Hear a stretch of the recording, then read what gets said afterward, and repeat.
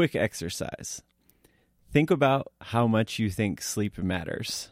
Are we talking like scale 1 to 10 here? Or Sure, maybe 1 to 100. Okay, whatever that number is, multiply it by 20 because it matters way more than we can even fathom. This has been one of the craziest few weeks ever in Learner Lab history of digging into the research of sleep, why we do it, and why it matters. And honestly, my mind is blown right now. I honestly don't really know where to start. There's so much we could get into, like looking into how big of an impact sleep has on our health. Like as soon as we're getting less than 6 hours, heart attack risk up, blood pressure up, risk of stroke up. All these terrible things up. And that's just if we're under 6 hours. And as soon as we're getting more than 6, if we're getting 7 to 9, all those things are way better. It has like a huge impact on our health, more than we can even fathom. And that stuff is super important. But this is the Learner Lab podcast, This right? is the Learner Lab. And it ends up, the research around how important sleep is to learning is ridiculous. I'm Trevor. I'm Alex. Welcome to the Learner Lab podcast presented by TrainUgly.com. Each week, something new that can help us learn. Let's go. So sleep and learning. We're going to talk about a study that involves cats.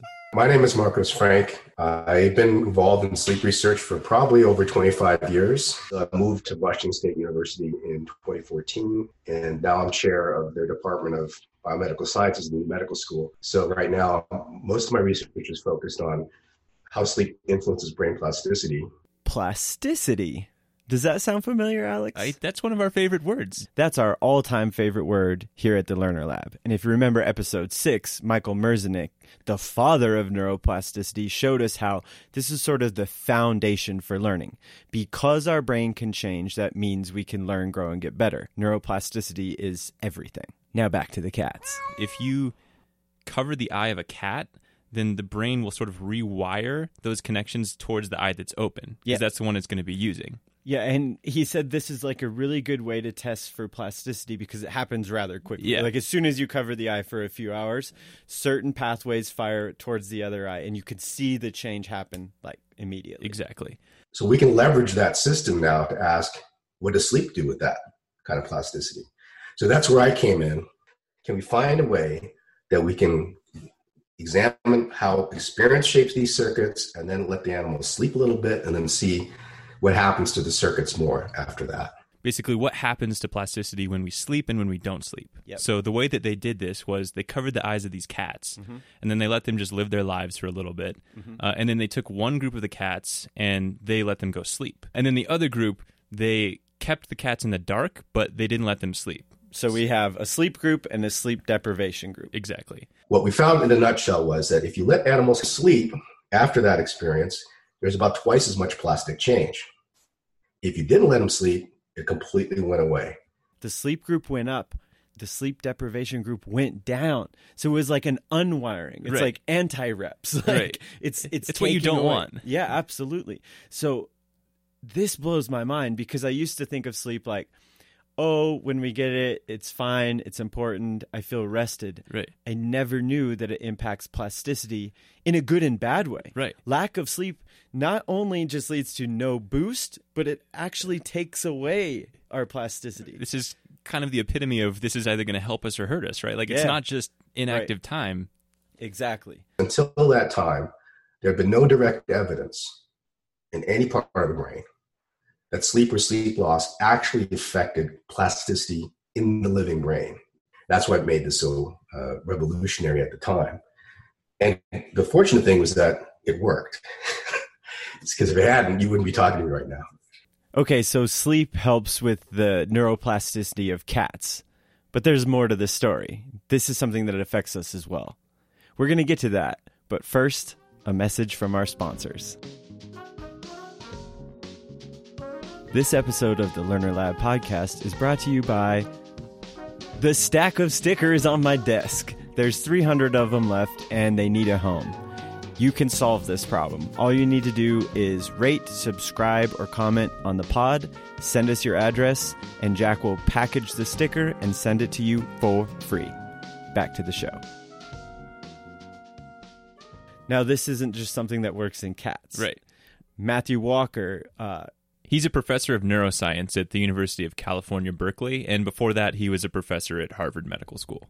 great book called Why We Sleep. A lot of his work is around motor skills, which is a super relevant topic, especially for athletes. Like motor skills are any sort of movement skill. It's huge for sports, learning an instrument, Absolutely. artistry, all of that stuff. So talk to us about some of his motor skills research. So they had these two groups, and they taught them a basic motor skill, and then they would test them. So the first group, they started at 10 a.m. in the morning, and they tested them to see how many times they could do it in 30 seconds. And then they tested them again 12 hours later at 10 p.m., and they saw no real increase there. And then they let them sleep, and 12 hours later they tested them again, and there they saw a 20% increase. Wow. So no increase between practice session and test session without sleep. Right. Yet with sleep saw a 20% boost. Right. Now, there's kind of another interesting thing that comes with the other group. Okay. So the other group, they brought them in at 10 p.m., tested them, and then let them sleep and come back 12 hours later. 20% increase again right there. And then they let 12 more hours pass and tested them at 10 p.m. the next day, no increase again. So that first group, they waited 12 hours. There was no increase because they were awake. Right. The second group, they waited 12 hours, which was sleep, and they saw a 20% increase. Okay, so what you're saying is, regardless of when these gaps of time happen, if we're awake, we don't get the boost. Right. When we are allowed to sleep, we saw a 20% boost in performance. Right. Again, this is illustrating something is happening when we're sleeping. It's Right. not just like, oh, do this and then go away from it. It's like when we sleep, more change is happening. Right. It's not just rest. Our brain is rewiring connections, and that's Yes. going to show up in our motor skills later. It's kind of funny that idea that the brain is idling or dialing itself down during sleep is still prevalent. But that was dispelled 50, 60 years ago.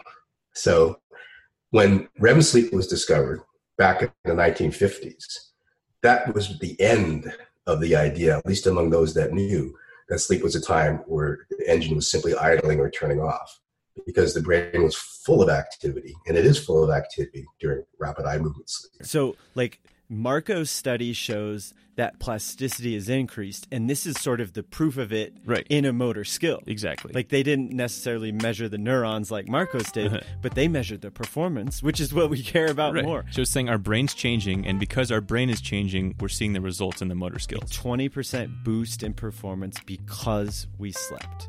This works on both sides of the fence. There's a study I saw that Matt Walker was talking about where they had two groups of students. One was allowed to sleep, and one was like the sleep deprivation group. But this time they looked at it before an activity. And what they found is under these two conditions, the sleep deprivation group actually soaks up 40% less information than the group that was allowed to sleep. So sleep's important beforehand, too. Before and after. I almost said during, but let's not say during. But before, this is sort of priming our brain to soak up more information. That's a 40% boost compared to the sleep deprivation group. And then we get the boost afterwards. Sleep isn't just like the save button. So say we get a bunch of reps doing something. Right. I used to think, oh, go to sleep and like put it on pause. You're going to be right where you were when you left off. Right. What this evidence is suggesting is it actually boosts us. Like more learning happens while we're asleep, whether that's cats and their neurons or the motor skills that we all are trying to learn and get better at. Perhaps the most fascinating study that I found, they were looking at rats like running through a maze. And the way they set it up, they could like hook these little electrodes up to the rats as they run through the maze. And they're able to come up with sort of a sound profile of the rat running through the maze. So when certain pathways fire in the brain, it creates a certain sound. So if it runs through the maze, say it creates a sound like boop, boop, boop, boop. Like that's the rat running through the maze. Every time they run through the maze, it makes that sound. Same exact sound. Then the rats were allowed to sleep, but they were still hooked up to the electrodes. And what they heard is that same pattern, but on hyperspeed. It was like up to 8x faster than the actual speed of the rat running through the maze. Wait, so is that saying that when we're sleeping, we're running through not only running through and firing the pathways, but at an increased speed. It's like max reps, like boom, boom, boom, boom, firing those pathways at 8x. That's crazy. Now, we don't know exactly what happens when we sleep that leads to this boost in learning, Right. but I think this starts to shine some light on perhaps what is happening is our brain is actually reliving the experience and firing those pathways again. Right. And it could be at hyper speed. That would sort of align with that plasticity research from earlier, right? If we're running through and replaying those experiences from earlier in the day, it's rewiring our brain still. It goes right back to what Michael Merzenich taught us. What fires together, wires together. If you think about this from an evolutionary standpoint, if we evolved to spend 8 hours a day not doing anything and it has no benefit to us, Pretty dumb. it's the biggest mistake of all time. of all time. So just the proof that all animals sleep. Right. All of them. And that's a really terrible move if Right, you're you're living very in the vulnerable. jungle. You're just sitting there in So the corner. it must be valuable. It's not just about rest. This is sort of flying in the face of everything I thought about sleep. 100%. Like, number one, the way I used to think about it is it's for scrubs. It's like I would pride myself on not sleeping. Right. The layer above that is like, oh yeah, it's nice to sleep. I feel better when I do. Right. Your intuitive feeling about sleep as well, it must be restoring something. It must be restful because I feel better. But that's your conscious appreciation of some deep process, right? This is, oh my goodness, we have to be sleeping. Not only for the health stuff, like that could be a whole nother pod. Right. But specifically for learning here. Specifically for learning. A huge boost in what we learn and what sticks because of the sleep. It's essentially giving us like additional reps. Right. Firing the pathways more. This is nuts. We're going to provide links to additional research and some suggested podcasts and books, but I think these few studies illustrate the point. Sleep matters more than we can even fathom. For health and learning, we need to be getting more of it. But now we need to kind of phase into, so like, what is good sleep? What does that look like? It's not just as simple as a number of hours. Right. A lot of the research we've seen is it's more about like the quality of the sleep we're getting. And in regards to quality of sleep, the two things we keep hearing is it needs to be consistent and continuous. Right. And this continuous piece just means trying to do it at the same time each night. Yep. So you're not Going to altering bed, it. waking up similar times regardless of the day. Right. And then that continuous piece deals with the phases of sleep, so there's REM cycles and then non-REM cycles. Right. And REM cycles are those deep sleep. It's what we call dreaming sleep. Yes. And to get to the deep sleep, you have to go through these non-REM cycles. Yeah, you can't just like immediately go there. Right. A good night of sleep in a person or an animal or mammal for that matter requires that you have all the cycles, right? Non-REM and REM. So poor sleep, one of the first things that goes is REM. So when someone's got problems sleeping, REM sleep is really fragile. It doesn't like big changes in temperature. It doesn't like, it's very sensitive to medications. So when REM is gone, your quality of sleep is definitely impacted. To summarize, we're trying to get more hours without a doubt, right? Because that gives us a better chance of getting to the REM, right? And we need to be focused on being consistent with it and the continuous night sleep. Okay, so how are we supposed to do this? How do we go about this? There's a term called sleep hygiene, right? And that refers to doing things before bed that won't interfere with your ability to go to sleep. Now, there's a lot out there about things that can help us sleep, but some of the more broad categories that we've seen across the research, so from different sources. One is the importance of light and dark. Mm-hmm. And so there's a lot of stuff about our circadian rhythms and how when it gets dark, our body is designed to release melatonin, which helps us get to sleep.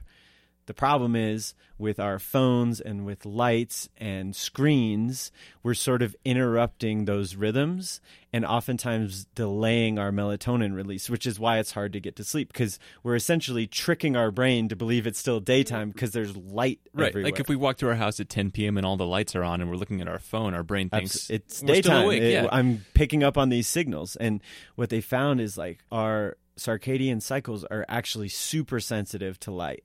there was a study that we saw where they compared 1 hour of reading before bed in dim light versus an hour on an iPad. What they found is the group that spent an hour on their iPad, their melatonin release was delayed by 2 to 3 hours. That's crazy. And the peak level of melatonin was decreased by like 50%. So they're not going to get to They're REM not sleep. getting as much, and it's delayed. So Right. one, more difficult to fall asleep because I'm not getting that release. It's delayed, and then the level of melatonin is lower. And that's just an hour before bed on an iPad compared to the group that just spent an hour reading. Right. The other side of the light and dark equation is a lot of the stuff that we've read shows that it's actually important to get a lot of natural light throughout the day, and this kind of stores up the melatonin that's going to be released. So the goal is it's just kind of like live like a human. It's Right. like when it's day, get some natural light, and when it's dark, keep it dark. Right. The other topic is temperature. For our body to really like move into that sleep mode, if we can make it cool, it helps a lot. We've seen a range. It's like the ideal range is like 64 to 66 degrees, a little cooler than you think. Right. That can help us get to sleep. Another interesting one is Matt Walker talks a lot about this. It's don't stay in bed if you're having trouble going to sleep. And what you're trying to do is you want your brain to associate your bed with sleep. Right. And I'm the worst at this, like laying there for hours not able to sleep. If that's happening, the research suggests that we like go do something else, go read on the couch. Once we're tired, go back to bed. The bed is for sleeping. We're trying to create this association. Bed means sleep. Right. Bed doesn't mean TV. Bed doesn't mean rolling around thinking about when I'm going to fill out my taxes. I did that last night. The bed is for sleep. The last piece, this one's tough. It's talking about like substances. And there's a few pieces to this puzzle. One is there are certain substances that are traps. What I mean by that is they kind of put us to sleep, but the research shows that there's a difference between being sedated and asleep. Right. Things like alcohol or sleeping pills will certainly help you go to sleep, but the research shows that it actually blocks the REM. It's putting you in a sedated state, so you're not really So getting to I'm the deeper cycles. Asleep, but I'm not hitting those cycles. I'm not getting the REM. I'm not getting all the benefits of the sleep. And again, that's kind of a trap. You're like, oh, helps me go to sleep. Must be good. It's like, we have to be aware it's blocking those really, really good cycles. Right. The other one, and this one hurts my heart, caffeine. We know that caffeine wakes us up. What we don't realize is how long it stays in our body. Matt Walker suggests kind of cutting it off by noon because as that caffeine remains in our system, two things happen. One is it makes it harder to fall asleep. And I know someone out there listening is like, I can have a coffee at dinner and I still fall asleep. And it's you. But here's the truth. Maybe that's true. But the evidence shows that it also blocks our REM. So you might be getting to sleep, but because there's caffeine in the system, it's sort of like getting in the way of that good stuff that we're after. Right. That's sort of the struggle with a lot of this, right? Like, Yeah. even though we might feel like we're getting to sleep, and we might be getting to sleep, we're Yes. still blocking those deeper Because stages it's of about REM. quality, right? Right. Like, of course, one of the battles to fight is to get to sleep sooner. Right. But the real battle, and perhaps the more difficult, is we need that quality to be good. Hit them with the recap. So where we're at with this, sleep is not only good for our health, but it's essential for learning. Yeah, and that's like a word that I'm definitely wouldn't have used it 3 weeks ago. No. I would say sleep is good. Right. Not, it is essential in the process of becoming a better learner. Right. Obviously, the quantity of sleep that we're getting is important. We all need more. Right. For 7 sure. to 9 hours is that range. Chasing 8. But also important is the quality of that sleep, Yeah. which is trying to get to those deeper REM cycles. That's kind of the underrated side that we don't really realize. Then we also talked about some tools to help us get to sleep and also get good quality sleep. Keep it dark, keep it cool. If we're restless, like go somewhere else. Right. And then be aware of how the substances can be traps and kind of get in the way of this. Right. I hope that we did this justice because like everything we've learned in the past 2 months of the Learner Lab matters. Like I will go to bat on all these things. This is just something that kind of has opened my eyes and I think it matters like so much. And this is a battle we should all be fighting and encouraging those around us to fight as well. It's like we need to be better sleepers. And I think it's so important. So hopefully we did the topic justice. If you're hungry for more, we'll provide the links. But yeah, I just don't know what to say. It's like I'm kind of blown away at like how important this is. And as a recovering terrible sleeper, it's like really hitting home. Now it's time for the questions. Jack, load them up. Hi, Trevor. I'm Kristen Paulus from Green Bay Volleyball. The team and I recently just listened to your Learn Your Lab podcast, and we emphasize growth mindset in our gym every day at practice, but it's hard to correlate it during the game, especially in high-pressure situations. How would you recommend translating the growth mindset we have in practice into games? Thank you. Kristen, first of all, really appreciate the question. Low-key, huge fan of your team. In fact, Coach Sutherland is one of the best learners I know, so it's really cool to hear from you guys. Really, really good question there. And honestly, we've kind of been pondering like an entire episode about finding this balance. I think the big issue here, just for now, is to be clear on what a growth mindset is. It's the belief we can grow. That isn't in conflict with wanting to do well in the game. Like, I can believe I can grow and still want to win. Just because we care about playing well doesn't mean we have a fixed mindset. It has nothing to do with that. So as long as we're maintaining the belief we can grow and get better, that's good. I think what we're really trying to do is always be learners. Learners are hungry to grow regardless of the situation. Yes, we want to win. We want the game to go well, and I want to play well. And at the same time, I can appreciate the opportunities to grow.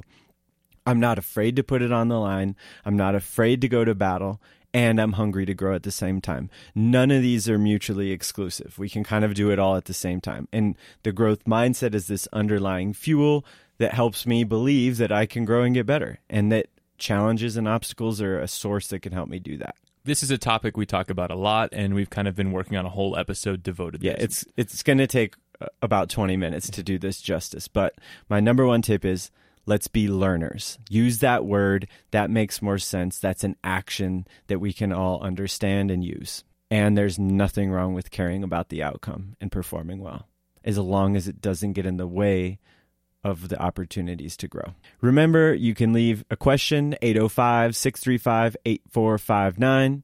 See you next week.